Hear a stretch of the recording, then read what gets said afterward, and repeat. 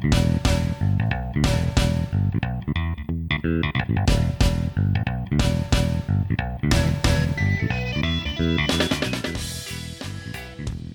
everyone, it's a balmy summer night, and we're back with more of The Goods, a film podcast.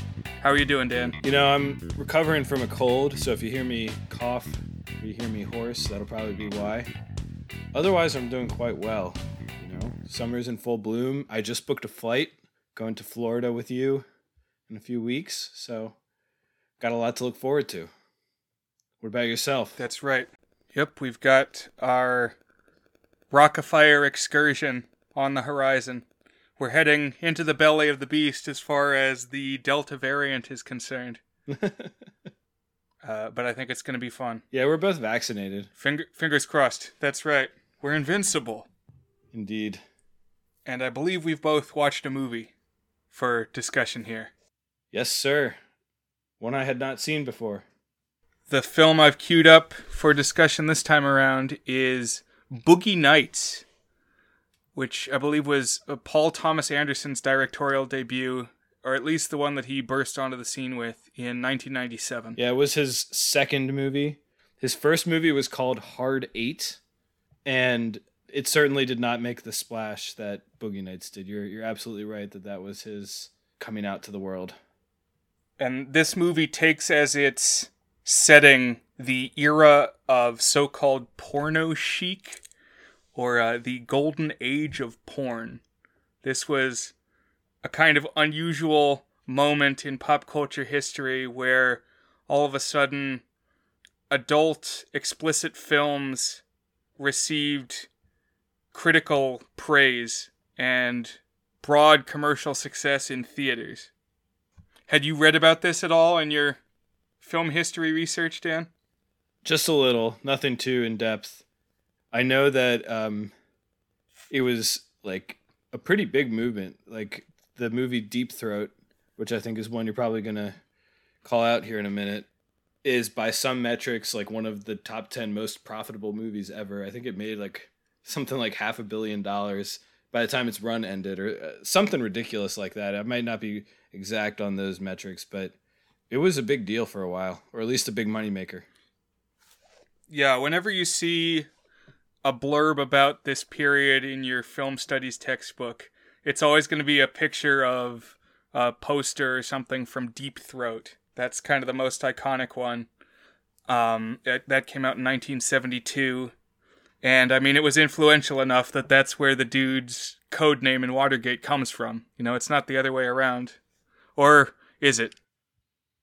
Well, hold on here. What Deep Throat is the pseudonym given to the secret informant who provided information in 1972 to Bob Woodward. So it's right around the same time. Okay. So I don't know for sure, but I think he took it from the movie. I don't think it's the other way around. So it was definitely in the zeitgeist. Apparently this started with the film Blue Movie, which was an Andy Warhol film in 1969. And for some reason, I always get Andy Warhol and Woody Allen mixed up. It's because they've got, like, the same initials, but in reverse. Interesting. Not the same guy, though. And there's, like, a similar cadence to their name, but, I mean, they're extremely different. So Andy Warhol was super artsy and experimental, and Woody Allen made, you know, romantic comedies. They were boundary-pushing romantic comedies, but they were all very much within the well-known cinematic grammar with a few minor exceptions. But there were a handful of these influential porn films, and as Dan said, since they were made on such low budgets, to have them suddenly become popular meant they were, like, off-the-charts profitable. I mean, think of, like, the Blair Witch Project. There was concern that this was going to, like, change the whole production model of Hollywood. It's like, people don't care how artsy the movie is. If there's sex, that's what we should go ahead and do, was what some people thought the future of film held. It's interesting. So the code, the production code, fell sometime in the mid 60s, early mid to late 60s, right around then. So this is like, I don't know, as people spent close to a decade, a little less than a decade, pushing further and further the boundaries of what they could do with this kind of more deregulated cinematic landscape. It's kind of intuitive to me that you would reach this logical conclusion. And this is also like shortly after the Summer of Love and the, liberation movements and the beginning of sex positivity and all those things. So I have never studied it, and I'm sure that there are people who could provide much more intelligent and well-sourced thoughts on why it happened. But it's actually a weird blip in film history that kind of makes sense to me in terms of where the culture and where film was at the time. Yeah, I think you're right when you talk about the liberation movement. This was a period when it could be embraced by academics as liberating before maybe they had come around to seeing it as exploitative. I also just think it's kind of like ludicrous that people ever thought that the mere act of showing sex, like, I don't know, added some texture of artistry to it, or like, I guess intensity, but I don't know, like if you think of all of the emotional and psychological experiences you can encounter in a cinema, fear, romance, thrill, tension, suspense, arousal is just not one that makes sense in a shared space. And that is maybe not the intention of every movie made in this subgenre, but certainly like the approximate general goal of a pornographic film. And so, I don't know, just like, it's weird to me, and I would not want to go see one. Yeah, I mean, that's a fair point. I think Americans are still largely puritanical, and so it does kind of weird us out. I can't really wrap my head around going into a theater, like you're saying, with a group of people and watching this material. And I think it's telling that what burst the bubble of the golden age of porn was the rise of videotape, as we will see in this movie. Because suddenly people could order their porn in a catalog sent to their house on a VHS tape that no one else would see them watching. And people came to see that, this is maybe a whole lot better. But as depicted in the film, producers settled on a much cheaper model for making the films too. So maybe some of the artistry was stripped away because of that lower production cost. Sure. So this movie is an ensemble piece, I think you can say. And it has a cast that's just an embarrassment of riches. Did you see some familiar faces here, Dan? I did. This opening scene, which I think we should talk a little bit about, it just, every 40 seconds, I was like, oh my gosh, that person's in this movie? Oh my gosh, that person's in this movie? Just over and over and over again. And it didn't even stop. Like, I don't think Philip Seymour Hoffman appears in that opening scene. Maybe he does, but if he did, I didn't recognize him. No, he's a little later. I was like, oh my gosh, him too? So, yeah. And, yeah, I'll let you describe some of this opening shot, but as a rule across the board, something they do really, really well in this movie is long, uncut takes. Yeah, there's like 6 of them that, to varying degrees, are just mind-blowing how complex and freewheeling they are. I think some of them accomplish more. Some of them feel almost like showing off, like, I could do this, so I did do this. But some of them, like this opening one is a great one. A couple of the ones at the house that we'll see, they just do so much to enhance the experience of watching this movie in multiple ways. It's, first of all, just very gripping. And second of all, it really gives you a sense of the space and like what the people were experiencing themselves and like what the setting was like. And just this panorama of all these people. And it really makes me impressed with the actors too. Like, I would feel so stressed out knowing that the camera is coming through the scene and it's going to check in with each, like, pair of actors on where they're at in their arc. And it's going to go on down the line and you have to be ready. It's maybe like 2 minutes long. And if you mess it up, they're going to have to do the whole thing again. I would be worried. Yeah.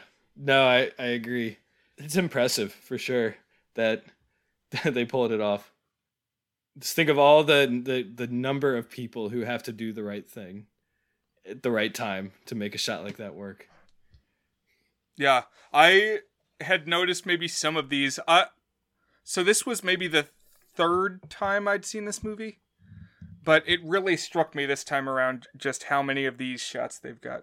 These long things. And usually the camera is moving, but there's somewhere that lets the actor do a long monologue without cutting. Right. Yeah. There's some really good long conversation shots for sure. So when we kick this thing off, we are in 1977 in San Fernando Valley, California. And we sweep into this nightclub and we meet some of our characters here. Our protagonist is young Mark Wahlberg. Have you seen a lot of Mark Wahlberg movies? I've seen a handful. Yeah, he's had quite the career arc because I think prior to this movie, he was best known as kind of a cheesy teen white rapper. Yeah, he was Marky Mark. Marky Mark and the Funky Bunch in the early 90s when white record producers were managing to churn out acts on the wake of, the whole rap scene that had evolved. And he was kind of one of those guys who I think maybe didn't have a reputation as like a serious artist. He also, I've seen like 4 places reference him as former underwear model. So that must have been something he did as well. Not exactly I don't know if he's ever been nominated for an Academy Award or anything. I would guess he has at some point because he had The Departed and he also had The Fighter, I know. But that how many current underwear models out there who are going to someday be Oscar-winning actors? I don't know. Right. And so here he's the actor, in some sense, playing the underwear model. And I think the film plays a little bit with his music career, too. Yeah. But he's playing a guy named Eddie Adams, who's going to take on a couple different monikers as the movie goes along. And here at the start, he's a busboy working at a nightclub. So, second busboy protagonist I think we've had after Bucket of Blood. Oh yeah, good call.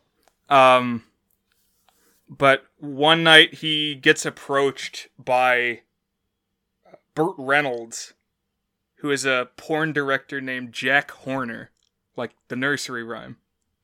We find out that the reason he has come knocking on Mark Wahlberg's door is that this guy has a legendarily large penis. And this sets up something that's going to go the whole film, that we're waiting to see Mark Wahlberg's dick. And it's a reveal that we are constantly teased with, but don't get to see. So it's kind of what I thought was going to happen with The Elephant Man, based on the first 10 minutes of the movie. Where, we never quite see his face, but then after a little while, we finally do. This one drags it out the whole 2.5 hours, yeah. Yeah, it's a different kind of Elephant Man we're waiting to see. Before we move on from this opening scene, this is in the Hall of Fame for opening shots because this whole first shot, we see the whole club, we see the majority of every major character get a glimpse of their personality. And to your point, everybody is pulling off their thing. And it's not just the main actors. There's like a whole set of extras. And you never see any, evidence that this is a film scene. Like, it's just crazy that they did it. And honestly, so what are the last 3 movies that we watched for this podcast? We watched Beach Party, we watched Cirque du Freak, The Vampire's Assistant, and we watched the Care Bears movie. Those are the last 3 that we watched. So like when this started and it was like just, I don't know. It was like we're watching a real ass film today, and I was happy about that. It's competent. Like it has artistic ambitions and, you know, trying to do interesting and challenging things with the medium. I was here for it, man. I was ready. You're right. That's a good point, that perhaps the films that have preceded today's entry will affect our ratings in the end. But this is a good one. I think it is perhaps prone to be spoiled in some regards, so just bear in mind now, this is going to get at least a good from me and probably from Dan. So if you're curious, go and check it out. If you do want to know more about the story, stay listening now. But yeah, we get little blurbs here at the start from all our different characters as the camera is zooming along through this like disco-style nightclub. And we meet some of our characters. So Burt Reynolds is there, as I said, playing the director. He's going to be important. We've got a character named Amber Waves, played by Julianne Moore, who's sort of the veteran porn actress. You might call her a MILF, as we find out she is a mother who is struggling to regain custody of her son. Don Cheadle is here as a guy named Buck Swope, who is one of the more broadly comic characters, at least for most of the movie, because he's this kind of dorky guy who works as a stereo salesman, and he's trying to pick a subculture he fits well in. And so for the first chunk of the movie, he's a black guy trying to be a cowboy not like a cool cowboy, but like a 1950s Gene Autry singing cowboy with a paisley shirt. Right, like Roy Rogers, yeah. Yeah. Not to spoil it, but he got some of my absolute biggest laughs of the movie, including the one moment when I like couldn't breathe from laughing, and that is at a party. It's, I think, a New Year's party we'll talk about in a bit, and it just does like a smash cut to him sitting in a chair, and he's got on this most ridiculous outfit and wig you've ever seen. And given like the context that we have that he's struggling to find his right look, it just very much tickled my funny bone. Everything about this character was great, I thought. Yeah, he's sitting there alone with his dreadlock wig and this like rhinestone jacket. Just with this hangdog look on his face. It's got like straps of leather hanging off of it. It's just ridiculous. I want that outfit. I don't know. It works for him though. That's when he meets his girlfriend. That's true. That's the irony to it. Yeah, this movie does a lot of like setup and payoff and like twisting your expectations. And despite being 2.5 hours, a lot of things end up mattering to other things that happen. Yeah, everybody gets an arc. We've got William H. Macy playing Burt Reynolds' assistant director, a guy everybody is always calling Little Bill. And his thing is that he's constantly getting cuckolded by his wife. He's just always walking into the scene, hey, where's my wife? And then he will find her having sex with someone who's not him. And even more broadly, it's just that nobody appreciates him. Nobody likes him. He's always like annoying and in the way and not doing stuff right. And he just, it's William H. Macy. That's exactly the air that he gives, or that he can easily give. And I watched the movie Fargo less than 2 weeks ago.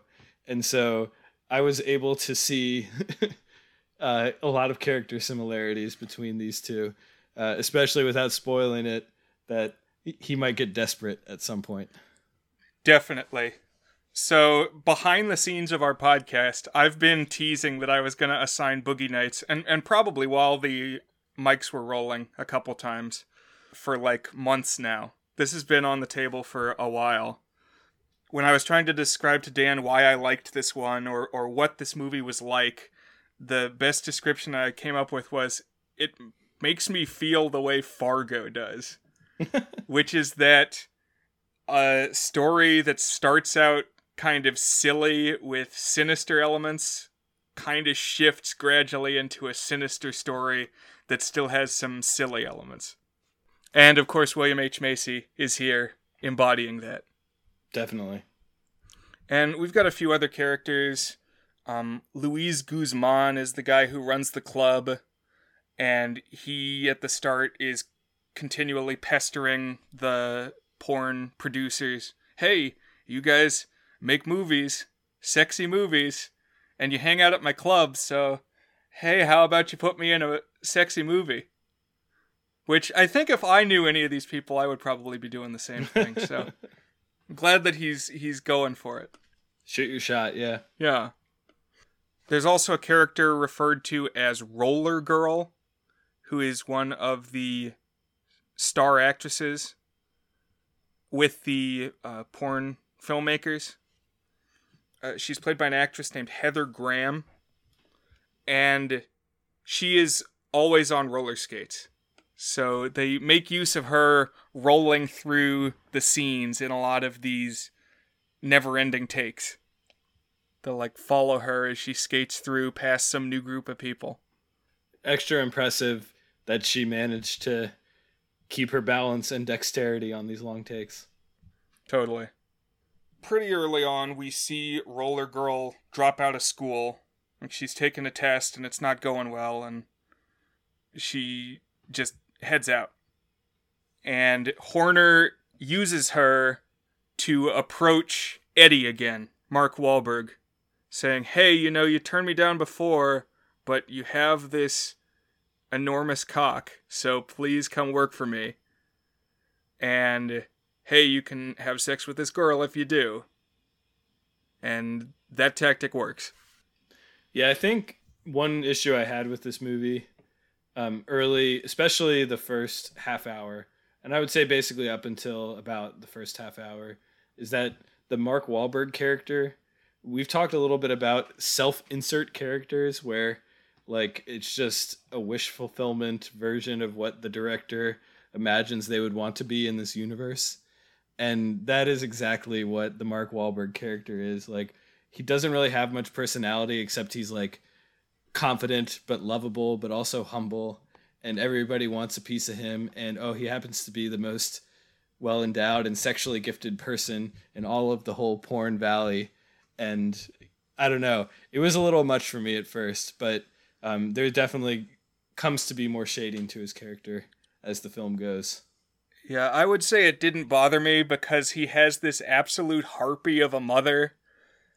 And also, as we'll come to see, this is not really a glorious line of work. Like, coming into this movie, the only thing I knew about it was that it was about the porno chic period, as I said. And so I was kind of expecting it to glorify that era and that lifestyle. And if it does it at all, it's not for very long. So things are going to go south for most of these characters, in at least in some regards. Yeah. It's like Pleasure Island and Pinocchio. They're going to get turned into donkeys. So another thing that, again, this is not really like a negative, but it was like a impact on my viewing experience, and it was maybe a mixed thing, is this movie projects pretty early that it is going to be a rise then fall structure that we are all well acquainted with. You know, every gangster movie has you start out small, then you rise, then you get the hubris and the burnout, and then you fall in terrible fashion. And plenty of other movies do it too. Biopics often have something like that. I'm thinking like Walk the Line. Yeah, I was going to say, it kind of feels like a biopic. But there are plenty of surprises within, and that I was savoring, but also kind of dreading the good times because I knew it was going to turn dark at some point, or suspected it would at least. This is not a Linklater movie where they're just going to be hanging out and partying the whole time. Although they do put a lot of effort into the production design. There's That's a lot true. of lush Yeah. and terrible 70s architecture and fashions. I mean, honestly, Linklater is not that bad a comparison. I'm thinking of when we talked about Everybody Wants Some, the attention to detail on the 80s period stuff. I mean, Boogie Nights absolutely has and probably surpasses for its 70s details. Late 70s, I guess, early 80s. So Mark Wahlberg is in the stable of actors now with Jack Horner's production company. And we get a pretty good monologue from Burt Reynolds where he lays out the vision of sort of the porno chic ideal. Because he says his dream is that he wants to make an adult film so engaging that people have to stay, I think he says, stewing in their juices until the end of the movie. Because the story is so engaging and the acting is compelling. So he wants to make a porno with a story. It's really interesting when he being Mark Wahlberg's character, first joins this. I mean, I think he ends up living at that house and kind of joins the stable of actors. It provides a contrast to the mom that you mentioned. I really feel like that mom character, like, I get the point where it's trying to like contrast, hey, his real family was cruel and the porn group was basically his new family. But I feel like the mom character and his family prior to it is something left over from like an earlier version of the screenplay where we had a lot more of his backstory prior to getting into the industry. It's just like that character had no development and all of a sudden went off the deep end. Yeah, what is her deal? She just yells at him and harangues him in this really awful scene where she's like ripping all his stuff off the walls and telling him that he doesn't own anything because he didn't pay for it and how he's got to get out of her house. Yeah, I don't know. And then we never check back in with them at all. So No. It's like, but you know, now that we're talking about it together, you know what it makes me think of is the structure of Cirque du Freak the Vampire's Assistant. Because he's going to leave his family after one scene, after we haven't really met them or attached with them at all, and go off and live with a group of freaks with John C. Reilly prominently featured. I like it. Because now, yes, he's living at Burt Reynolds' house with this group of porn actors, and we get another great long shot where Burt Reynolds says, I want you to meet some great people. And he's kind of leading him around this fantastic 70s house. Think like a little Playboy mansion with a pool. And again, we're checking in with all of this whole group of characters as the camera sweeps around. And we get an extended conversation when Mark Wahlberg meets this character named Reed Rothschild, who is John C. Reilly in the goofy best friend role. I was getting serious stepbrother vibes where he was kind of a little bit of a man-child in like a place where you would expect someone to be more grown up and mature, doing some similar shtick. He even has nunchucks at some point later in the movie, which gets referenced multiple times in Step Brothers. But man, I love John C. Reilly in this. He was so funny. Yeah, I've considered at one point doing a surprise John C. Reilly month. Where you get a ways into the movie and suddenly you're surprised to see that John C. Reilly is there. Would be always a pleasant surprise for me. Yeah, we may have some more entries that fit that theme because I'm definitely a fan. He does at least look like he works out here. He's pretty physically fit. I mean, he's still got the same doughy potato sack face, but he's got some trim firmness to his upper body that I will pay kudos where they're due. Yeah. In better shape than we've seen him elsewhere. Right. This shot at the party also gives us our first encounter with the dark side of the extravagance of the porn industry when we meet at kind of the beginning of the shot this young woman who looks like she's no older than 18, and we keep crossing paths with her. And we see her start to do cocaine. And then a scene later, we see her completely OD'd on the floor. Yeah, just a bloody mess. Right. I've never done cocaine. This movie doesn't make it look appealing.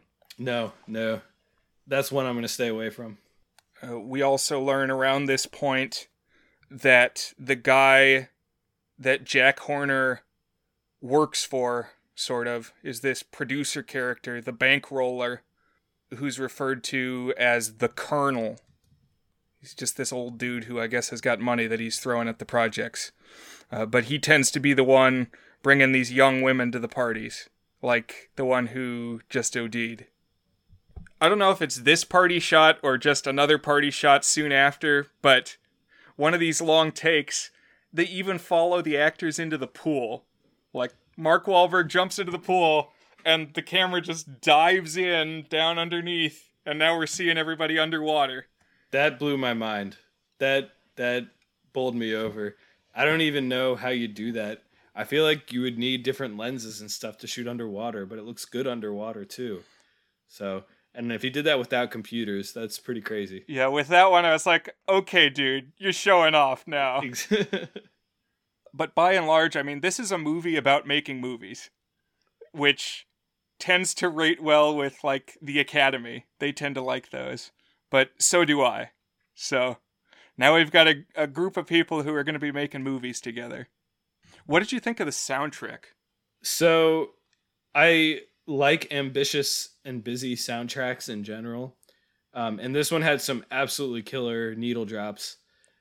It got a little cutesy at times, I thought, where it would be like, hey, we're going to give you this unexpected song to completely change the texture of the scene in a way that didn't really feel organic. It felt kind of, I don't know, forced, and like he was showing off and how he can manipulate the nature of the film. But in general, I thought it was quite good. I know it has a reputation for being quite good. Yeah. And towards the end, some of it is even diegetic, and there's like discussion of what a soundtrack to your day-to-day life means to you. Right. Almost like American Psycho with the hip to be square. You know, there's like a hip, edgy moment of violence where they're pause and they're talking about the music they like to listen to. That's a good connection for sure. Late in the drug deal, late in the movie, is what I assume you're thinking of. Yeah, that's the one. We get another scene where William H. Macy is being cuckolded. And he's talking to the camera guy, the cinematographer, about how egregious this is that it's going on just outside. There's like a whole crowd of people standing around watching. And the cinematographer just wants to talk about work. Like, hey, man, do you think you can find some room in the budget for this new lens that I want? And he's like, dude, I don't want to talk about this right now because my wife is having public sex with someone who's not me. And this is one more conversation that just goes on and on. But I think it's notable because it's the one time I noticed a mistake in one of these long shots. Yeah. I've heard this line outside of the context of the movie. So I was like, oh, that's where that's from. Because one of the things that William H. Macy yells out, he says, "My wife has an ass in her cock in the driveway." And I assume he meant a cock in her ass. So I haven't verified this. I would put money down that this was not scripted this way. But as soon as he made that mistake, they were like, okay, that's staying in. Because it really fits with the character in the moment, too, because he's really flustered. So right. I bet that it was a slip of the tongue, and they had to include it. Yeah. Or they just didn't want to make everybody line up again. It makes you wonder how many takes they did of some of those shots. For real, yeah. Like, I feel like you would do at least one, but how long does it take to set that up, get everybody in their position? Like, you probably have to rehearse it some. I don't know, man. It's wild. And as they're queuing up some of these film scenes, we come to meet the Philip Seymour Hoffman character, who's named Scotty. He works as like the boom operator and the slate operator. And I think this is true of many Philip Seymour Hoffman characters, but he is just so off-putting. He's just a really creepy guy. part of it is like, I don't know, when he plays an austere gentleman, he kind of looks like a slightly chubby, austere gentleman. But when he plays anything other than that, and even when he does that, he's got an off-putting air to him sometimes. But like what here, he's like a California sunshine, long blonde hair, gay boy, always wearing super tight clothes. It is just a very bizarre look. But he's also got a gut hanging out of his pants. Yeah. And yeah, super tight shirt on top of that. So that's a weird combo. And then he's got this haircut that's like the berries and cream lad from the Starburst commercials. I mean, I guess it's like a surfer haircut, but it kind of sticks out at the side. Like, it definitely was making me think of the little lad. But he immediately falls in love with Eddie, the Mark Wahlberg character. And in short order, Mark Wahlberg is actually going to take on his first of a couple aliases, because all the porn stars tell him, you know, you don't want to use your real name when you're making porn. You need a cool star name, a stage name. And he decides he wants to be called Dirk Diggler. I think it's a great name. I mean, it sounds like a porn star's name. It sounds iconic. He gets to name various characters throughout the movie. Every name that he comes up with, I was thinking, that's a great name. This guy knows, like, he talks about how he has a gift, and he's talking about his ability, talent at having sex. I think he's also got a gift, and that is coming up with names for people that fit what that person needs to be. Yeah, and anytime he names somebody, people will like pause and react to how good the name is. But now he's Dirk Diggler, and he's going to be porn star Dirk Diggler. And notable, he intentionally tells people to just call him Dirk. He's not Eddie Adams. He's Dirk Diggler now. That's just who he is.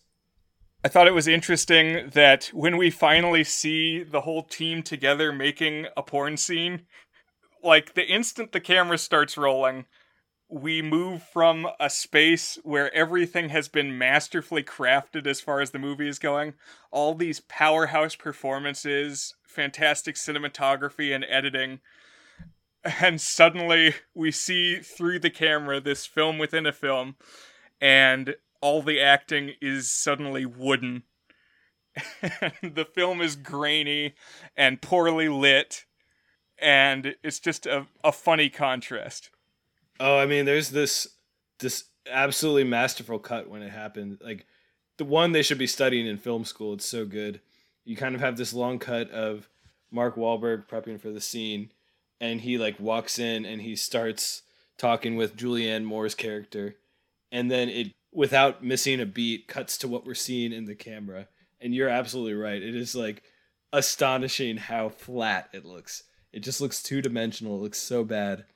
And compare that to like the floating camera of the rest of the movie.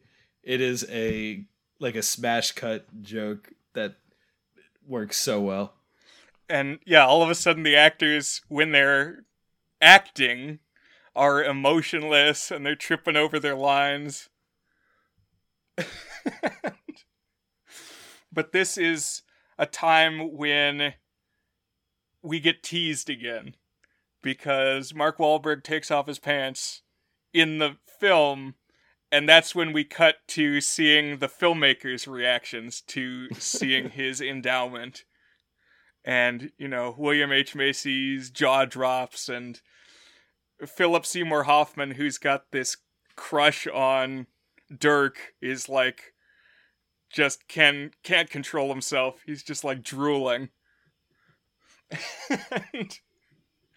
And Julianne Moore in the movie, in the film that they're making, she's like a talent scout or something that she's playing, and she says, "I need to check something," and she looks down and she says, "This is a giant cock." Good reference to the bad puns turned not even into puns that you stereotypically think of in this era of porn. Yeah, but they go back to showing off their like real filmmaking chops when we get a shot where somehow we go inside the camera.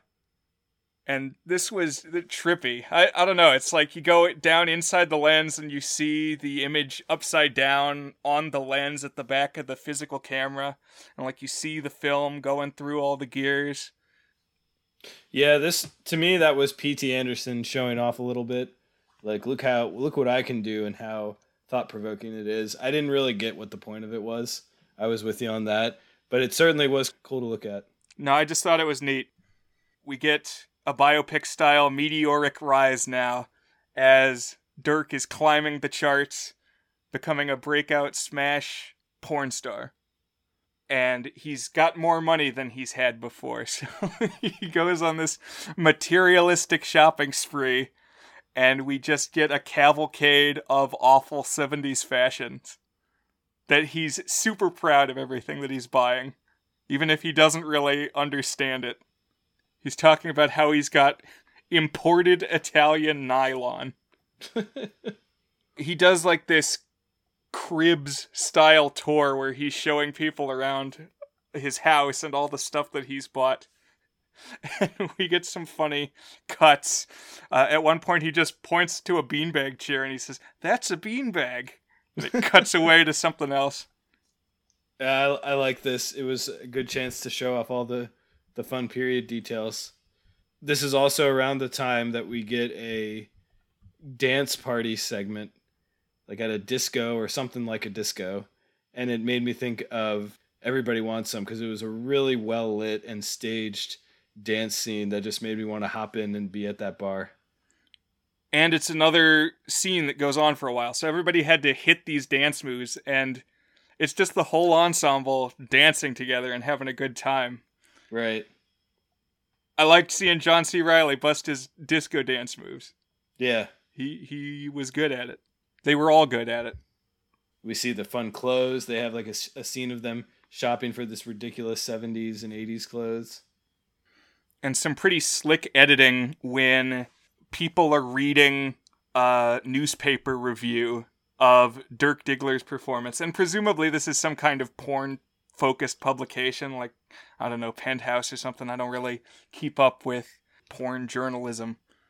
But just multiple people like Burt Reynolds and Heather Graham and Julianne Moore all reading this article, and it's cutting back and forth between their voices. And we just get like little frame within a frame, picture within a picture shots of the mounting success and like little bits of the films. And I thought it was put together well. And it all gets capped with this disco dance. Round about this time, as they are ascendant, Dirk and Reed Rothschild, John C. Reilly, pull Burt Reynolds aside, and they say that they've come up with the concept, finally, for this narrative film that Horner wants to make. You know, the director early on said he wants to make a story film that's going to keep people engaged, and Dirk Diggler has come up with a solution. He says they're going to make a series of James Bond-inspired spy adult films.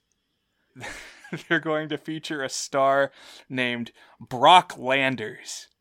And that's going to be played by Dirk Diggler, played by Eddie Adams, played by Mark Wahlberg. But his sidekick is going to be Reed Rothschild as Chest Rockwell. I like it.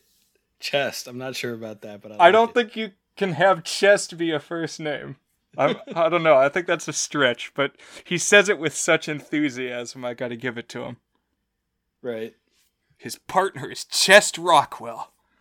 To me, this was another Step Brothers reminiscent moment. I'm just imagining John C. Reilly and Will Ferrell like, oh, we'll be James Bond heroes, and like practicing their karate moves and stuff. Like it's very much playing up that they just want to be cool action guys too.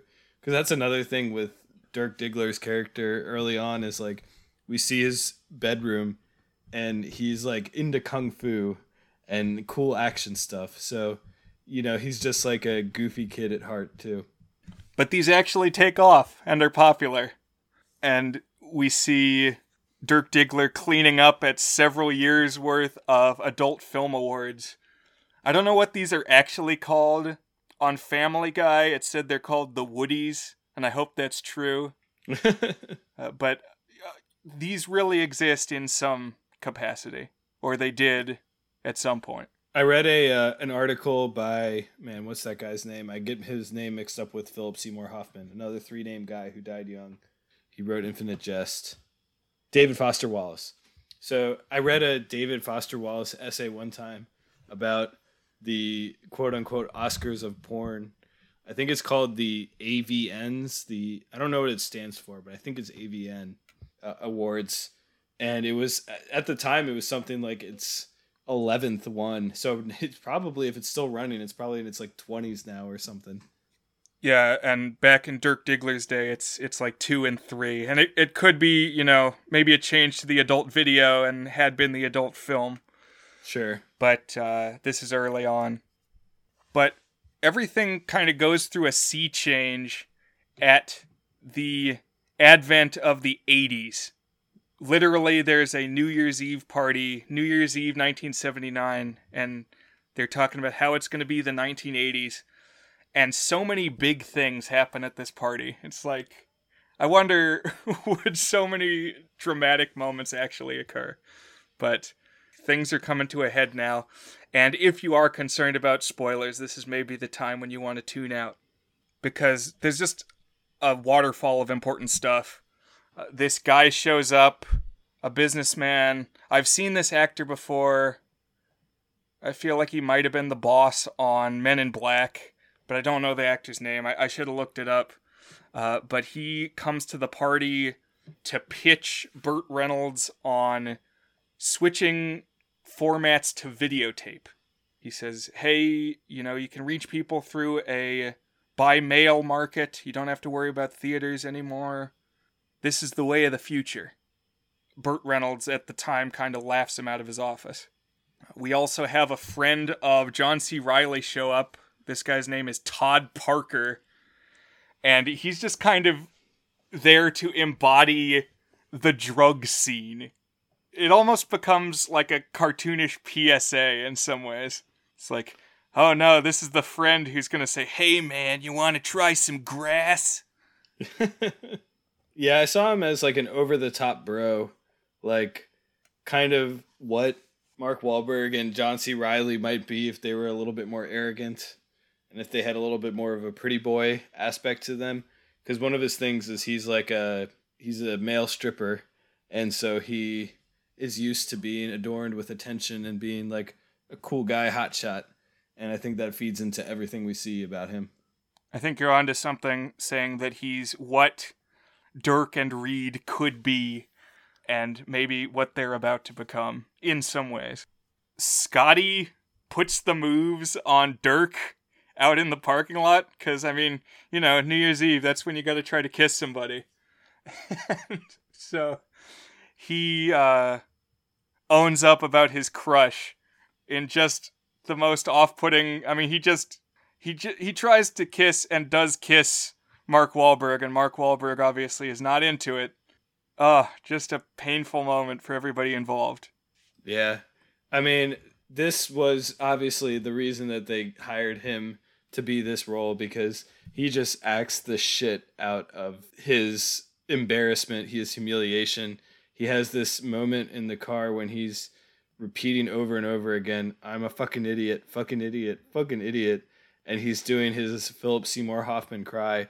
And by God, could that man act. Like, I was choking up watching him being humiliated. Yeah, I felt really bad for him. It's like, it's a two-edged thing. It's like, you feel bad for him, but also, it's like, you brought this on yourself. But then, I don't know, I saw some of myself in the awful Philip Seymour Hoffman character and felt both types of ways about my own experiences. Oh, I mean, totally. I think that's part of the way that the acting and the writing comes together on that is like you simultaneously know the unrequited feeling, but also like you, I don't know, feel like you're close or feel like you're almost there, but it's still unrequited. And then you take your shot and it goes bad, and he just brings you through that experience and makes you feel it. And this is just the night of big events, because we also have Little Bill, William H. Macy, finally snapping. He stumbles on the wife, cuckolding him again, and wouldn't you know it, in a long take, he makes his way to the back of the house, sees that happening, comes back out through a big party, goes out to his car, he grabs a pistol, and he heads back in, and he kills the wife, the lover, and himself. And we get just a smash cut to a title card that says 1980. Yeah, this shot blew my mind, in part because it was like abrupt violence when we had not really had too much of that in this movie so far. I mean, I guess we had the one girl who OD'd and we kind of abruptly saw that, but like the way that it follows him, you get just enough of a look into the bedroom that you know exactly what he's seen. It's like the fourth time in the movie that we've seen him be feeling humiliated by his wife cheating on him in public. And he just nonchalantly walks to the car, grabs the pistol, comes back, and boom, boom, boom. And like as he's walking back, like the tension is mounting. Is he actually going to do it? And this was like a breathtaking moment for me. Right. When I watched this movie the first time, this was what really elevated it for me. I did not expect this at all going in. And as we go along, we'll get maybe one or two more moments kind of like this. Where, like I said early on, we've gone from the kind of silly story with some shady elements to a dark story that is maybe still going to have some funny elements. It's interesting that it basically all hinges on this one night.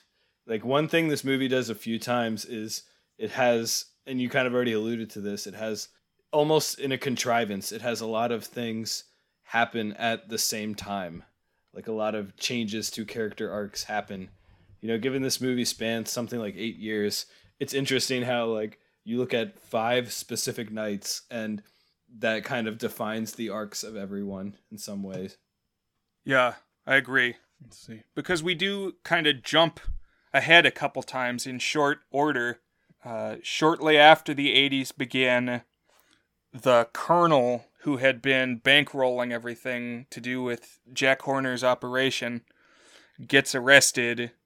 I guess the cops arrest him initially because he's involved with another OD case. Another young girl ODs on coke. But then while they're raiding his place, they find child porn. And that's going to put a damper on things, you know, in any case. So he's obviously not providing money to the operation anymore.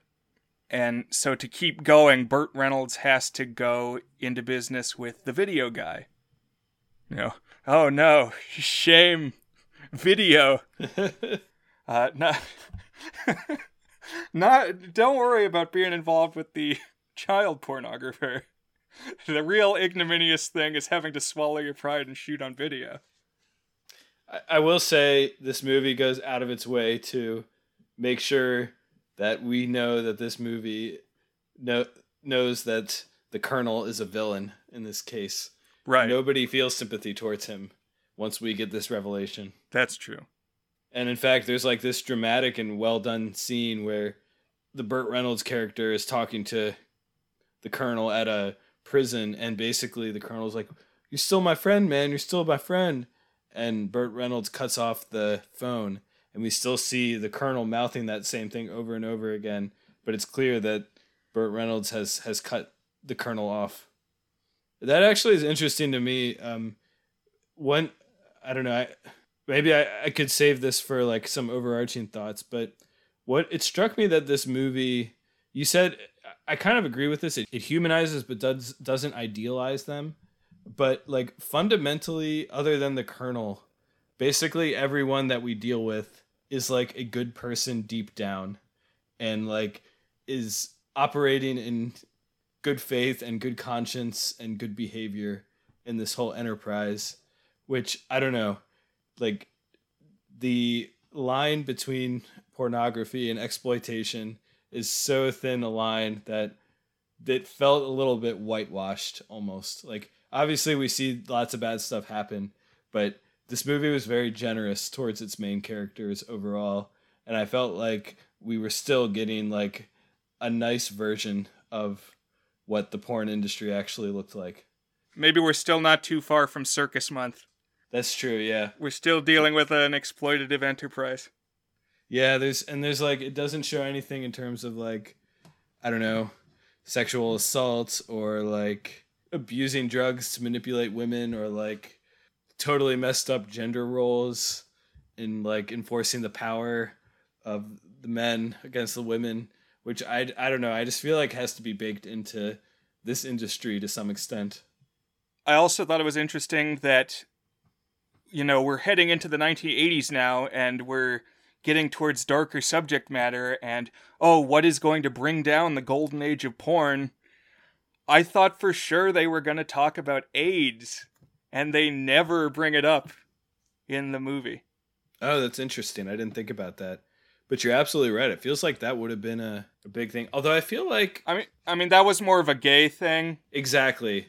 That AIDS was first coming onto the public consciousness. I feel like that was pretty contained to the homosexual culture. Sure. But, I mean, when their whole thing is having sex with many different people in, like, maybe not the safest scenarios, I thought it would at least get a mention. I was waiting for it, and you never hear it.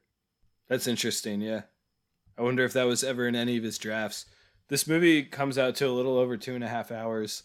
One thing I read on the production of it is that he originally had a script for well over 3 hours version of the film, and it seems like that got chopped up a little bit. I wonder if that was ever going to be a subject matter item. Yeah, I feel like it could almost be like a mini-series or something. Or right. We jump ahead again until it's like 1982, and people are kind of settling into their new roles. We get that party that you mentioned where Buck, the Don Cheadle character, is in his goofy wig and manages to hit it off with one of the actresses. And they're going to have one of the more wholesome relationships in this later act of the film. They're going to start a family together. But we also see that as the characters are getting more into drug use, especially the Julianne Moore character and then Dirk and his friends are getting into cocaine and maybe some other stuff, that's going to lead them down a darker path. And it's certainly going to put them on edge, because Dirk starts getting intimidated when he sees that Jack is starting to court some younger actors. A couple episodes back, we mentioned the look. Dan called it a known look from Titanic, where when you see a rival, the look that they are an insect, a dangerous insect who must be crushed quickly. We said that it's the look that Barnum's wife gives to Jenny Lind. Well, now that's the look that Dirk Diggler is giving to so-called Johnny Doe. Just this young dude that Burt Reynolds is showing around now. And someone who doesn't have the same aptitude for coming up with names that Mark Wahlberg's character does. No, it's like the first alias you would come up with. Dirk Diggler says his name is sharp enough to cut glass, and Johnny Doe is not that. Messing around with drugs also starts to affect Dirk's performance, though. You know, his one signature thing, suddenly he's finding he can't become erect, and that's obviously going to cause problems in his work. Right, because one of the early things in the movie that sets up Wahlberg as a star, or Dirk Diggler as a star, is that not only does he have endowment, but he has the ability to perform with it with frequency and reliability, it is suggested. Yeah, he's just always ready to go again, early on. Right. And here that's definitely not true. And so the drugs and the stress of the young actor lead him to blow up at Burt Reynolds, saying, you need me more than I need you, because I have the monster dong. But Burt Reynolds doesn't take too kindly to that and throws him out. This fight goes on for what felt like 5 minutes. It just kept going and going between them. And my favorite line was, he said something, Burt Reynolds says, I can't film you in the state you're in. And Mark Wahlberg says, the state I'm in? What, California? You think I don't know where I am? I thought that was a good line. And wouldn't you know it, this whole thing is also like 3 shots. Right. And for whatever reason, Reed and Scotty go off with Dirk. Like, Dirk's the one who's fired, but they stick with him out of loyalty. I'm not sure Reed actually has an arc in this movie. He's just like the doofy, slightly competitive, but good best friend character. Well, his arc is that he mentions a couple times that he likes to do magic, and we see him do some magic tricks. And later on, we see that pays off in some respect. That's true. I suppose he does have that professional arc. And I mean, he is the happy-go-lucky guy, so he doesn't have to struggle as much as some people. He gets to stay happy. Which, I like to see John C. Reilly happy.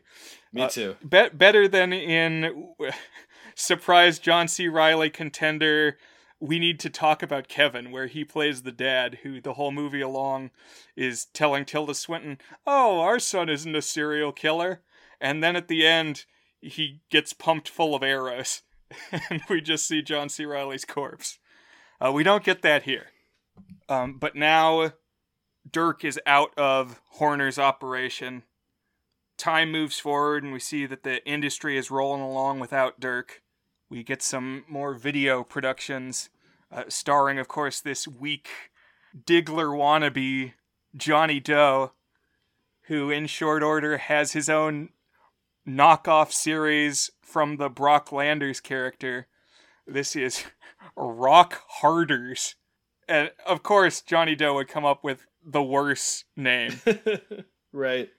Well, especially because one of Dirk Diggler's thing is he's repeatedly saying, rock on, man. Like rocking hard as like something that Dirk Diggler talks about. So it makes him feel like even more of a cheap knockoff. And we see that Buck is struggling too, Don Cheadle. He has dreams of going straight.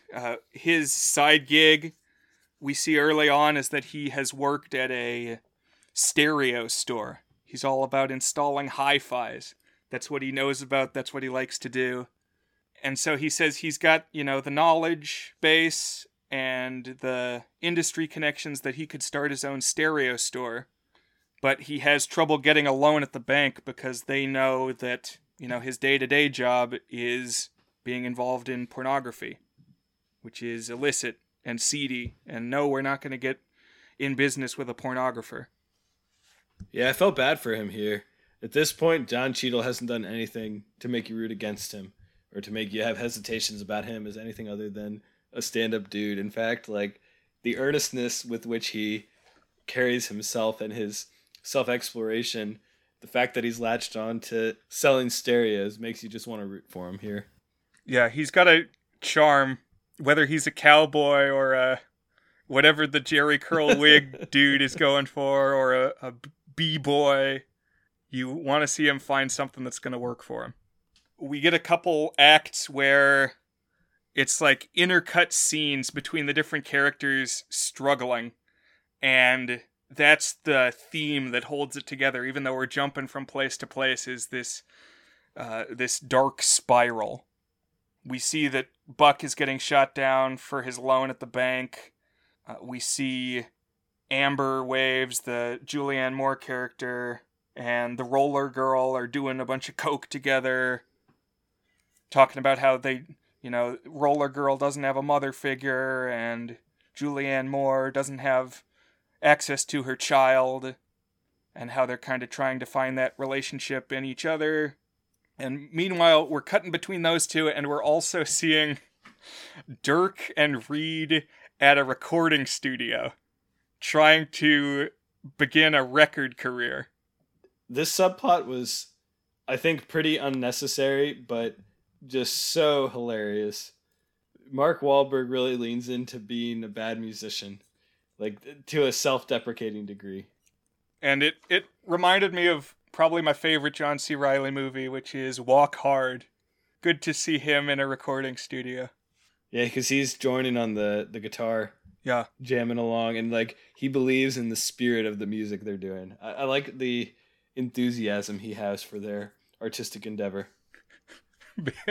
Because eventually they don't have money left to pay to actually purchase the recordings they've made from the studio. And yeah, we get this impassioned plea from John C. Reilly of why, the tapes, they belong to you. They are your property, but the magic that's on those tapes, that belongs to us, and we need to get it to the record studio. But they don't get to. I would buy that record. I hope it's out there somewhere. I hope that the soundtrack for this movie has, like, the Dirk Diggler cover of The Touch. And this dark intercut act is followed by an even darker series of intercut scenes, because Christmas rolls around, and this is where everybody's at their lowest point. Because without any money, Dirk turns to sort of, I guess it's prostitution, except the one act we see is somebody rolls up and, just like Burt Reynolds at the start of the movie, says, "Hey, I'll give you money to show me your dick." And it's like, I mean, if you had to be a prostitute, this is like the least degrading form you could possibly have. Right, I agree. That was, to me, it was another example of letting us feel the lows, but without degrading its main characters too much. Right. But another bit that we're cutting to is one of the video productions where Burt Reynolds is going around in a limo with Roller Girl in the back. And the premise is they're going to find some rando on the street and bring him into the car to have sex with her. Man, I gotta say, I've wanted to run into the cash cab before, but like, if there's a sex cab out there, like, what are we missing out on? How many different types of cabs can you have? Yeah, it's like, someday, man. It's like, someday one of those cabs is gonna find me. That's the dream. This is Burt Reynolds keeping the dream alive. Except it doesn't go very well for them. No. Because we're gonna get some violence suddenly in the mix again. Because somebody recognizes Roller Girl. Suddenly the veil of the stage name is pierced. So not only does that happen, but he also calls Burt Reynolds' films shit. Oh, your films are no good. And so this dual insult, they beat this guy down and leave him in a bloody heap on the sidewalk. And Dirk also gets beaten by this group who, I guess, aren't down with him doing gay prostitution on the corner. So I think they have their own issues to sort out, this group of dudes who come to beat on him. Yeah, I was wondering what was up with that. Like, what's their whole thing? Hey, we're going to go find people who covertly offer gay sex acts to those who need it, and we're going to, like, go through the process of tracking them down, partaking in the sex act, or at least being witness to it, and then beat them up and steal $10 from their pocket. Like, I don't really know what the racket is there. Yeah, it's like, wow, it's really gay to do gay stuff in the alley. Isn't that right? Other dudes doing gay stuff in this alley? Yeah, high five. So, a strange dynamic among these guys. Everybody's at their low point now.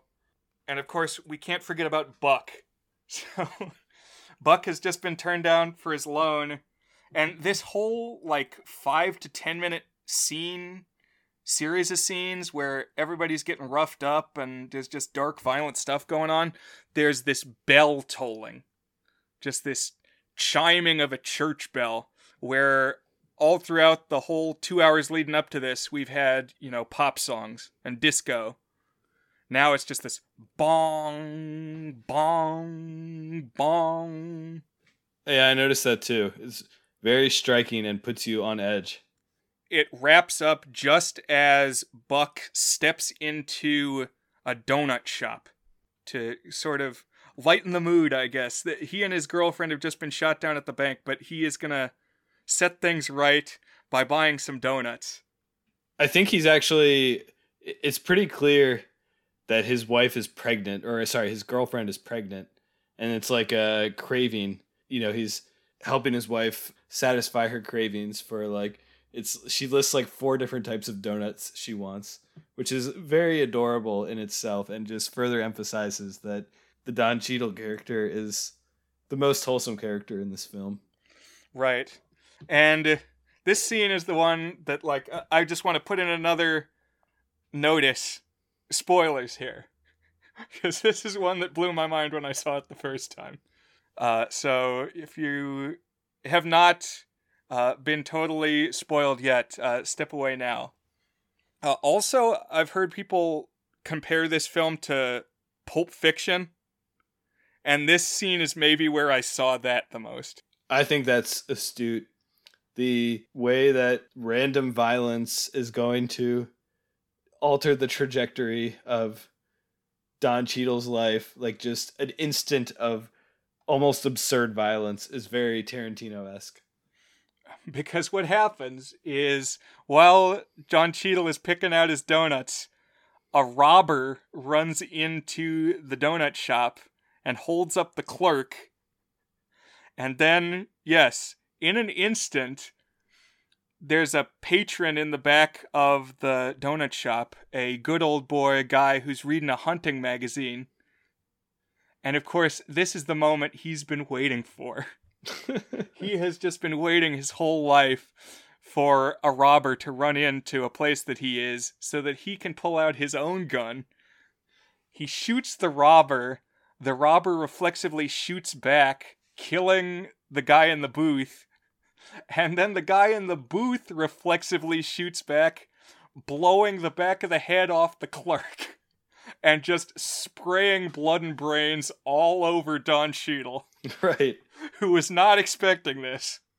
Right. The makeup is really good on this because just the blood and there's viscera for sure. Oh, and Don Cheadle wore a white suit to the bank. Oh, yeah. So good. But the clerk has just opened the safe up for the robber. So now there's a miraculously not blood-spattered sack full of bills sitting in front of Don Cheadle now. He hasn't done anything wrong so far. He is owed a good turn of events. I do kind of wonder how this interaction with his wife played out. That he's going to step out just covered with brains all over his white suit and be like, "Hey, honey, everything's turning up Don Cheadle." It's essentially like a $sign bag, here's enough riches to make our dreams come true.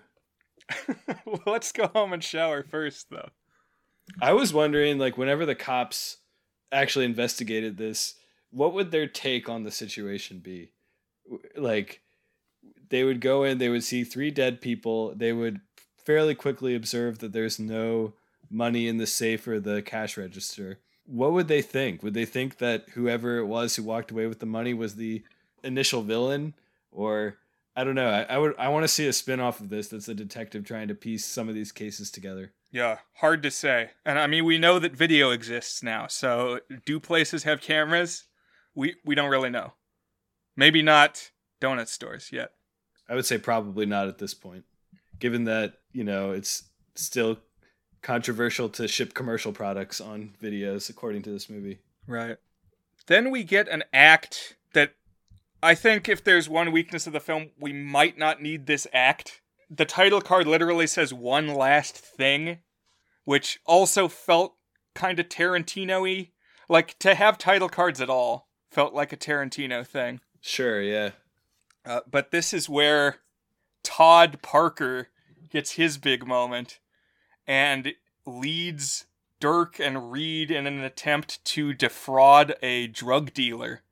They're gonna fill up a bag with baking soda and say it's Coke and try to sell it to this bigwig in what I thought of as a very Breaking Bad scene, because I filter all my media through my appreciation of Breaking Bad, even if it came after whatever I'm talking about. But, you know, it's going to be a tense scene where they try to pull the wool over a drug dealer's eyes. And this is where we get kind of the American Psycho moment, where the guy, he's just been handed the bag of fake drugs, but he's more concerned with talking about his music tastes. And, hey guys, did you know they got this thing now where you can use cassette tapes and you can record whatever songs you want? It's called a mixtape and it's going to revolutionize music.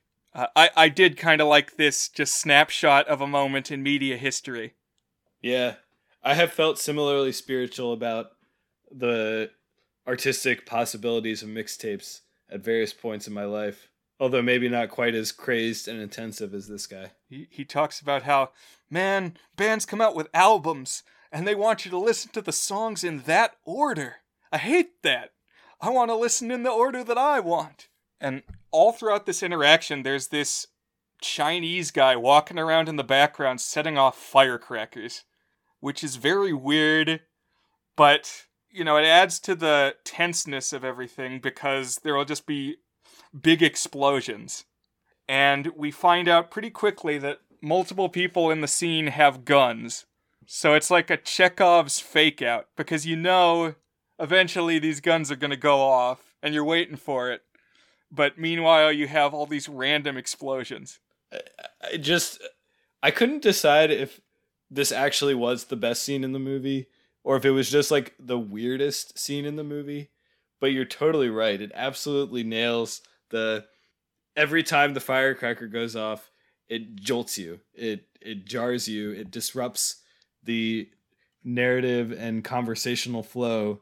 And I love John C. Reilly. He like has a great startle at basically every single one. Yeah, that's what I was going to say. And I was just cracking up and enjoying him. Exactly. He gets to do his like Steve Brule double take from Tim and Eric where he's like, huh! And it just like his hair and his forehead skin shakes around. Yeah. Like a clown. Yeah, yeah, you just get to see him startled every time. I haven't actually seen Breaking Bad more than just a couple of episodes. But it's an interesting comparison. Like the way that the tension in the scene builds towards something you just know is going to be climactic. It was a riveting scene, I thought. And the one thing, it might have even been over the top. This guy who plays, he's kind of introduced as both a drug dealer, but also like a playboy who hosts these big parties. Rayhan or Raheem or something? Yeah, Rahad, played by Alfred Molina, who you would know from various things. Oh, if that's actually Alfred Molina, I didn't know that, but he is in the start of Raiders of the Lost Ark. He's the guy who gets the spikes pierced through him. And then, of course, he was Dr. Octopus in Spider-Man 2. That's what it was. I knew there was one modern one that he was in that was iconic. Modern Spider-Man 2 from 20 years ago. Okay, well, I know I'm getting old, but yeah. No, I mean, I love Spider-Man 2. That's another one that we've teased off pod a couple times that eventually we'll probably talk about that one, because that was like the best superhero movie up to maybe The Dark Knight. Yeah, it's one I want to revisit. I haven't seen in like a decade, but yeah, Alfred Molina as this just insane, druggy, like probably high off his head, just out of control guy that you never know. He just seems so erratic, and that too is both weird and raises the tension of the scene. Yeah, I don't know why all three of them are there. I was wondering, like, what benefit did they gain from having all three of them in delivering this drug? It's just like more opportunity for someone to break and do something dangerous. Right. Yeah, this scene, it's like effectively done and would be a great just tentpole piece of a tense film, but it just really feels stuck on to me. Like, it doesn't really seem to fit the arc of the porn story that we've been telling. It almost feels like it belongs to another movie. I can see that. Yeah, it's almost like a separate short film or something. Right. And while all this craziness is happening, and things seem like any moment something's going to go really wrong and somebody's going to wise up to the fakery and someone will get shot, there's like a 30-second very still shot where Mark Wahlberg is sitting on the couch, just like staring off into space, taking in the magnitude and the gravity of what could happen.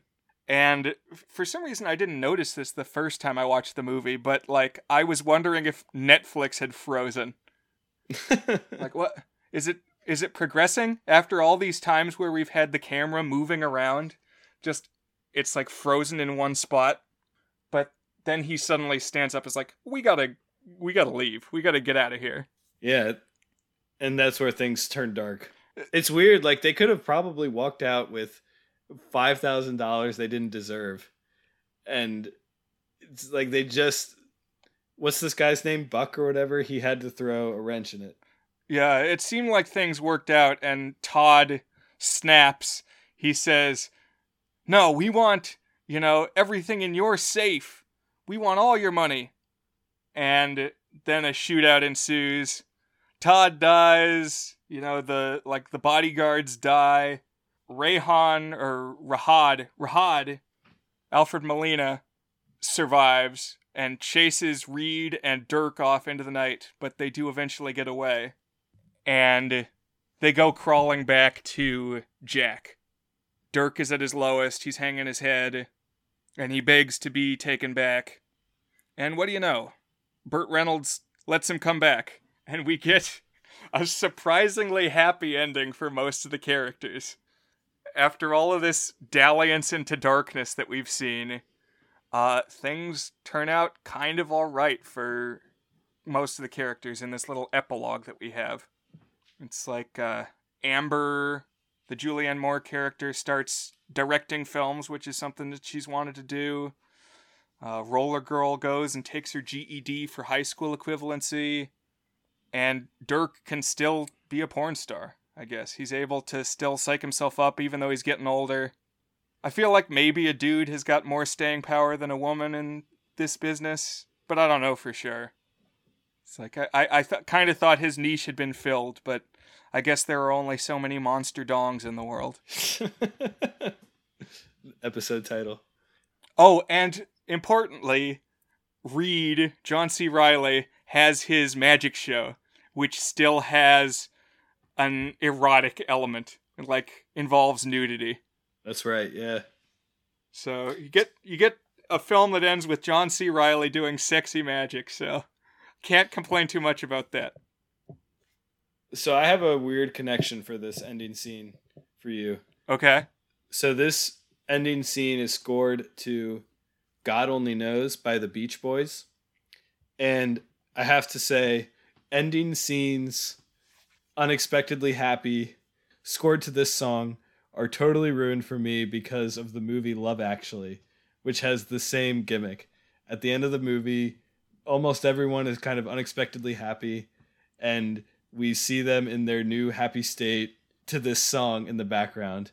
And I was like, I can't believe that this movie is pulling a Love Actually on us. And then I remembered, of course, that this movie came out before Love Actually. So perhaps the makers of Love Actually had some thoughts about that. This was 6 years before Love Actually, so. But that was one thing that pulled me out of the moment for sure. Oh man, another ensemble film. Yeah. Wow, throwing it back. We recorded a Love Actually podcast a long time ago, back in the misty past. Yeah. We might have to do it again, but that is not a film that I care for. That's leaving like a bad taste in my mouth right as I'm about to drop a nice rating.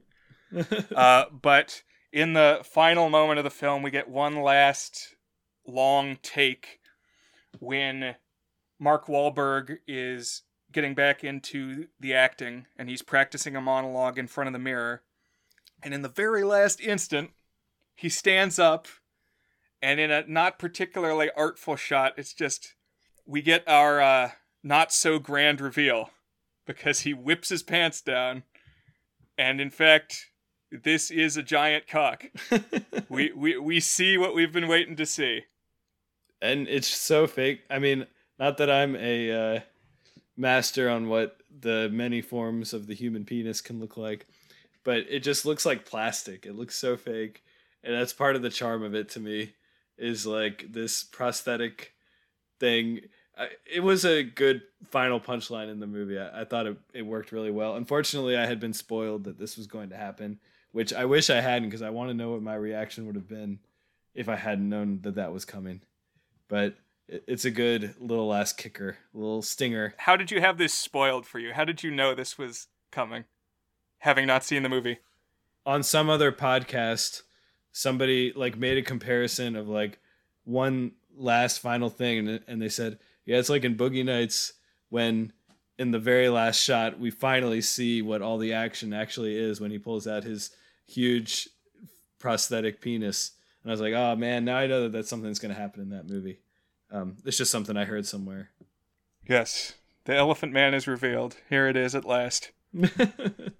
So that was Boogie Nights, all 2.5 hours of it. It's a long movie. I didn't know it was going to be that long when I started it. But the thing is, like, it feels long, but it doesn't ever feel like a drag. It really is pretty watchable for its entire duration, I think. Yeah, I agree. And so did we have some things we wanted to comment on or point out, talk about before we're ready to declare whether or not 1997's film is good? We've talked a lot about a lot of the different characters. One character I feel like we have undersold so far is Julianne Moore's character. Like, whereas I thought that Mark Wahlberg's character kind of started as a blank slate, eventually got some interesting things to do, and, you know, John C. Reilly, maybe not too much depth to his character. The Julianne Moore character was really interesting and really well acted to me, because she has like this weird relationship with the rest of the porn movie making crew, where she's kind of like a mother, and it's kind of like a surrogate mother thing, but it's also like kind of warped into the sexuality of the world that they live in. I don't know, especially her relationship towards the middle of the movie with Dirk Diggler is that she seems to be like both caring for him maternally and like sort of into him, and their relationship is like quasi-romantic. That's in particular one thing that sets him off on like the new guy, is like he's flirting with the Julianne Moore character. And then we see her, of course, that it's all driven by this pathos for the fact that she's separated from her kids, and not just separated from her kids, but because of who she is. Like, that's why she's separated from her kids. I thought this was a really interesting and really textured character, really played and written really well. Maybe the acting highlight for me. And one of the ones that actually, I feel like in a meaningful and thoughtful way, played off of the premise of the movie, that were like, there's people's entire lives is immersed in sex, and how does that kind of warp your mind and change the way you view the world. So kudos to P.T. Anderson and Julianne Moore for that character. I really like that. Yeah, I'm glad you brought that up. It is a really strange dynamic that she has with Mark Wahlberg. When she gets introduced, Burt Reynolds calls her a mother to all those who need love.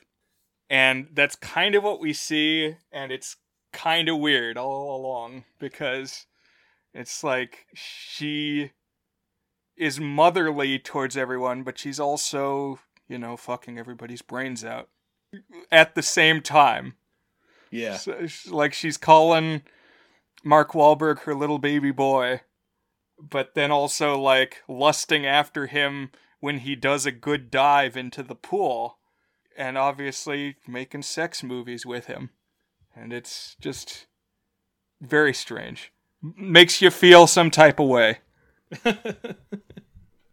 And, you know, a lot of charismatic performances throughout, for sure. I just want to give one more shout out to Burt Reynolds. One thing I read is that on the Wikipedia page is that he was very disenchanted during the filming of this, and did not have a good relationship with P.T. Anderson. and was not enthusiastic in any of like the press about the movie. For all that, he gives a really strong performance. He like kind of really carries the movie with his charisma and like his force of personality, and it's just a good performance by a good actor. I really liked him in this movie. Yeah, I did too. It's like a little later than you would even think of a Burt Reynolds movie being. This is towards the end of his career. Is he still alive? Oh man, I think so, but I'm going to double check. I think I saw either him or Tom Selleck died in the last couple years. Yeah, it was him. He died in 2018. Okay. But yes, powerful performance. I especially like the scene where he's fighting with Mark Wahlberg. Yeah. He gets some good line deliveries there. No, yeah, it was visceral and like intense. That was good for sure. I also got to shout out just all the production design. We get water beds, we get disco dance floors, and all the clothes everybody is wearing, and all the record players, and all the cars. Like, all this stuff had to be put together by a team of people. One thing that I don't know if we've said during this recording, P.T. Anderson was 26 years old when he made this movie. 26 goddamn years old. He's 7 years younger than I am right now. And he has just created this really rich, detailed, purposeful universe. Just everything, the production details, the way the movie is shot, the variety of the shots, the editing, the look of everything. How the hell did a 26-year-old make this movie? There's so much to it. And it's a little showy, like someone who knows that he's kind of like the hot kid in town is like showing off his tricks. But I'm completely with you. It's kind of mind-blowing how much detail they fit into this movie, amplified by how young the director was. Orson Welles was 25 years old when he made Citizen Kane. Well, that's true. But that one's like a known one. It's like when you talk about Mozart. Oh, wow, Mozart was 17 years old when he wrote this. Okay, but like the first thing you know about Mozart is that he was a wonder kid who made masterpieces when most of us were watching Homestar Runner cartoons on our Internet Explorer browser. No, you're right. And actually, this won't be the last mention of Homestar Runner in the not too distant future.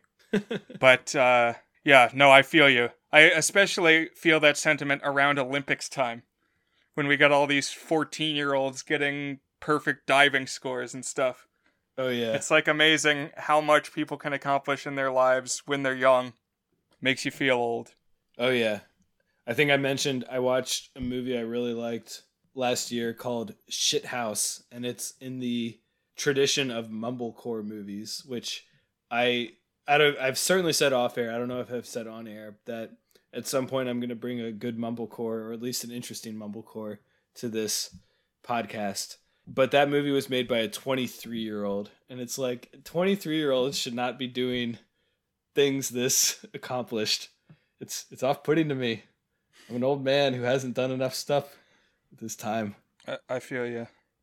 I also really like the tone of the movie overall. It does a good job of mixing elements of darkness and humor. There's a line early on when Burt Reynolds is talking to the cinematographer, and the cinematographer says, "No, it's too dark. There's shadows."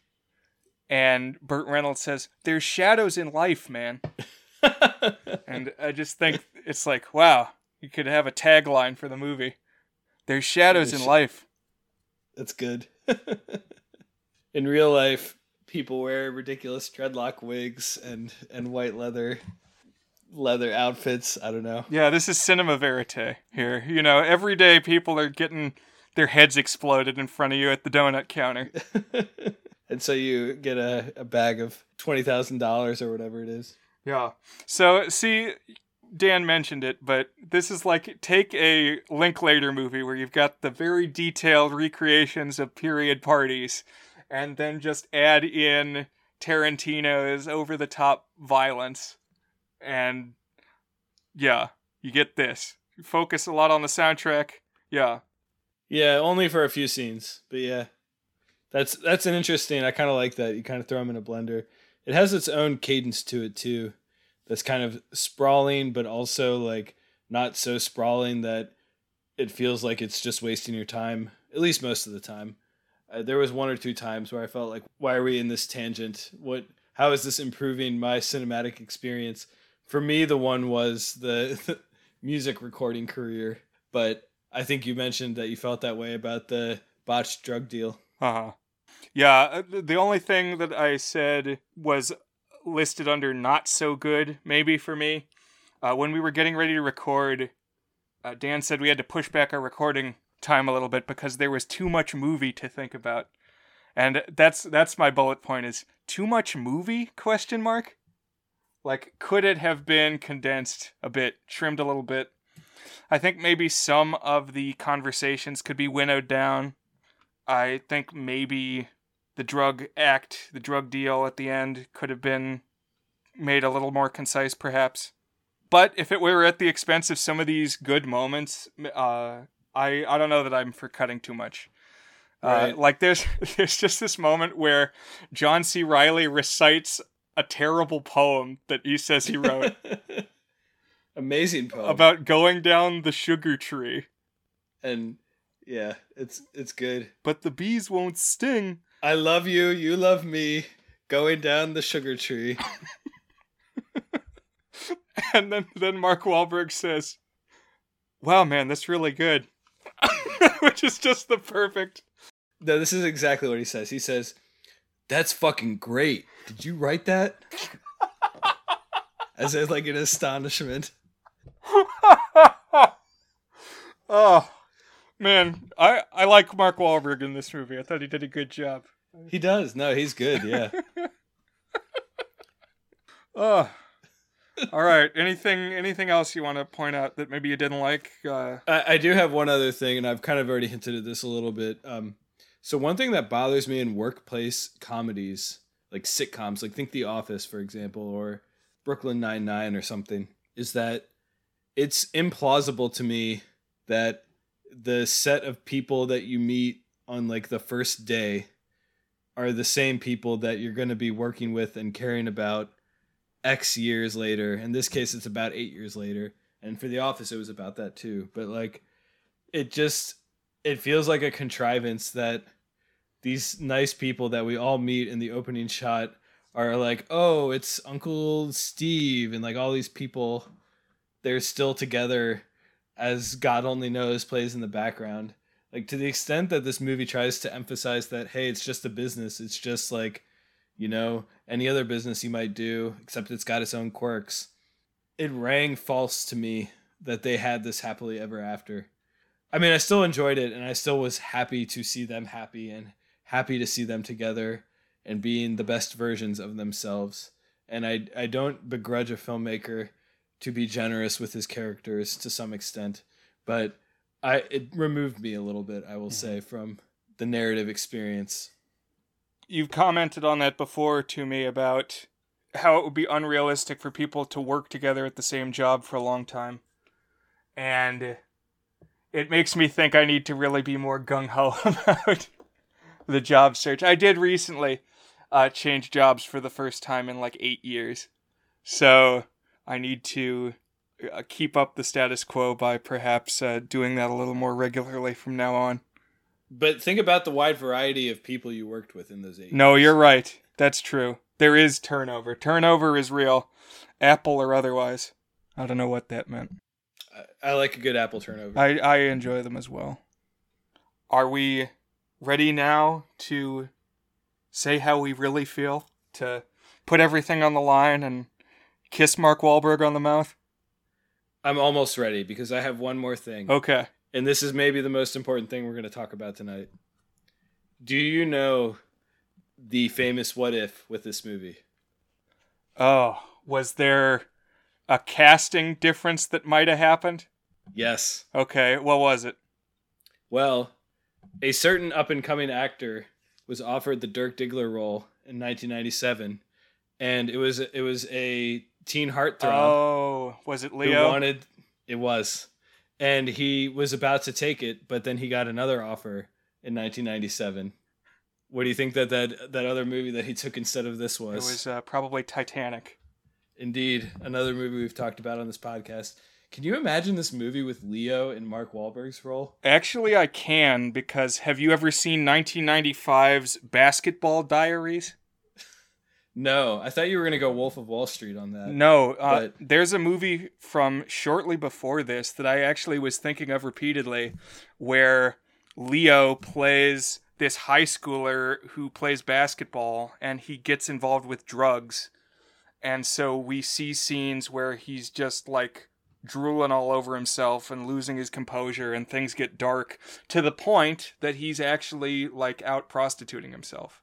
Wow. So it's not entirely unrealized. And like maybe they were looking at him for this because of that.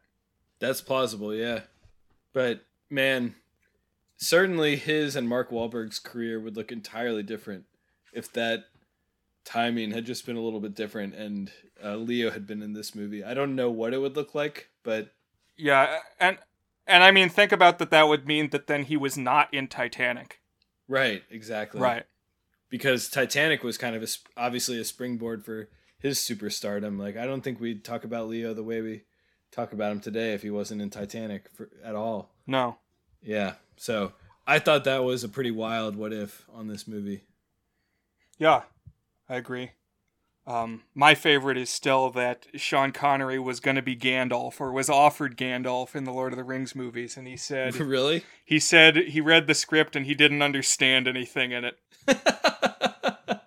He said, "This is too weird, I'm not going to do it." And he turned him down.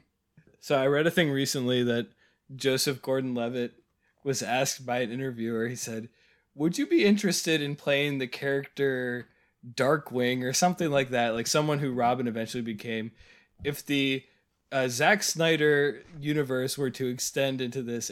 And Joseph Gordon-Levitt was like, "I'm going to be real with you, man. I have absolutely no idea what you were talking about right now."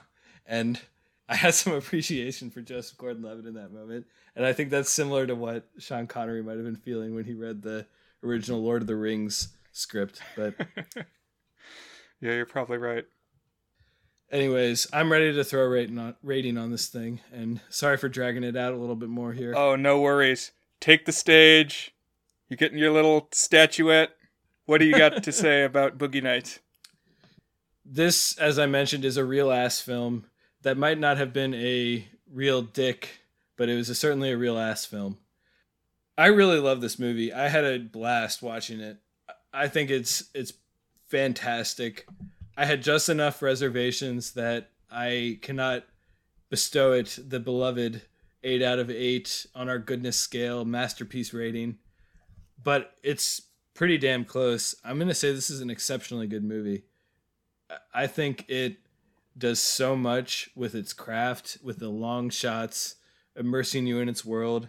The script is actually really good. It's for a 2.5 hour movie. Almost everything matters. There's some things you could cut, and it goes on a little bit long, but it immerses you the whole time. And the acting, the cast, Philip Seymour Hoffman, John C. Reilly, Julianne Moore. It just goes on and on. It's a delight. I can see why this is a cult classic. I can see why this launched a famed director's career. I'm in on this movie. I'm giving it an exceptionally good rating. I think this is a excellent movie for sure. And I'm going to say basically the same, except I will give it the 8. Dan asked me recently, back in the day, we kind of reconnected with our writing about films online. This was like around about 2013. And I wrote a series of 100 blog posts about my favorite movies at that time. And we were talking recently about what would be on the list now, and would anything we talked about on the podcast so far earn a slot on a new top 100 favorites. And I said I wasn't sure. I said maybe Parasite as far as something new to me. But now here is one that was not on that list that is in the mix now. Alongside maybe Return of the Living Dead. But I really, really like this film. I watched it kind of on a whim a couple years back, not really knowing anything about it, and was just super sucked in, a la Burt Reynolds' Vision. You know, I had to stick around to the end because I was so engaged by the story. And it's really well made. Just all of these show-offy shots that I was wondering, how'd he do that? Especially such a young director. Just an embarrassment of riches all around. And I mean, John C. Reilly even in there for some laughs. And he's a magician. Yeah. I mean, oh my gosh. Like, my jaw dropped when William H. Macy shot himself. And then later on, they got me again when all of a sudden Don Cheadle is covered in brains in his white suit. Like, it didn't feel cheap that there's just suddenly something violent happens. Like, I thought it fit with what they were trying to do. No, I like that. And this is up there with American Graffiti and Parasite as a movie that I'm very open to bumping up to an 8 if I were to watch it again and have it raised even slightly more in my esteem in a reviewing. So given that you've seen it, you said 3 or 4 times and feel that strongly about it, that's high praise. Yeah. So that's where we're at. Definitely a good one. If you haven't felt too spoiled by what we've said, but have stuck with us to the end here, do go check out Boogie Nights. You know, I feel good that we can point you towards a good film after several weeks of rougher waters. I do want to keep bad movies in our discussion. We've had a listener call us out for, oh, you're telling us our movie's good and you're like queuing up Best Picture winners? You know, oh, what a challenge is that?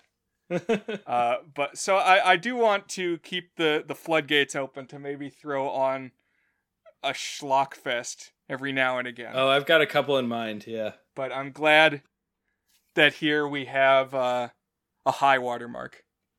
And so, Dan, what's coming up the waterway next? What lies ahead? So it's interesting you mentioned how I recently engaged with you on like what are some recent movies you've seen that would rank in your all-time top tier movies you've seen for the first time recently. And it's funny, I basically, when we started this podcast, I decided I was going to get more serious about my movie analysis and logging and ranking. And I've actually ranked every single movie I've seen since we started the podcast in terms of how I feel about it, and given everyone is a good rating, our 1 to 8 goodness scale. And the top rated movie, or the movie that I have ranked highest that I had not seen before we started this podcast, is actually one that I watched on my own. It's not one that we watched for this podcast. It is a black and white David Lean film called Brief Encounter about a would-have-been romance. It's a really great film. I won't spoil it for you, but I encourage you to go check it out. David Lean, known a little bit later in his career for big epics like Lawrence of Arabia. So I really enjoyed his little more intimate romantic film, and it made me wonder if he had any more intimate romantic films. And I stumbled across this one that I know next to nothing about. It's a 1955 film by David Lean. It's not black and white, it's Technicolor. And the poster promises bright colors. So we'll see. I know it stars Katharine Hepburn. It is called Summertime. And I thought, based on the title, it likely takes place during summer. And summer is at least somewhat central to the setting and the theme. I guess we'll see. But Brian, I'm going to task you with watching 1955's Summertime and discussing it with me next week. That sounds good, Dan. I'm looking forward to it. And we hope you'll listen to us, too, listeners, as you've done just now, and that you stick with us. And now that you've heard from us, we want to hear from you. Email us a review of Boogie Nights or any film we've previously discussed. Each week, once these start coming in, we'll read one of your reviews on the podcast. And if we pick your review, we'll send you a $5 Amazon gift card, enough for a free movie rental. You can send your review to thegoodsfilmpodcast@gmail.com. That's thegoodsfilmpodcast@gmail.com. And we look forward to hearing from you. Have a good night, everybody. Bye.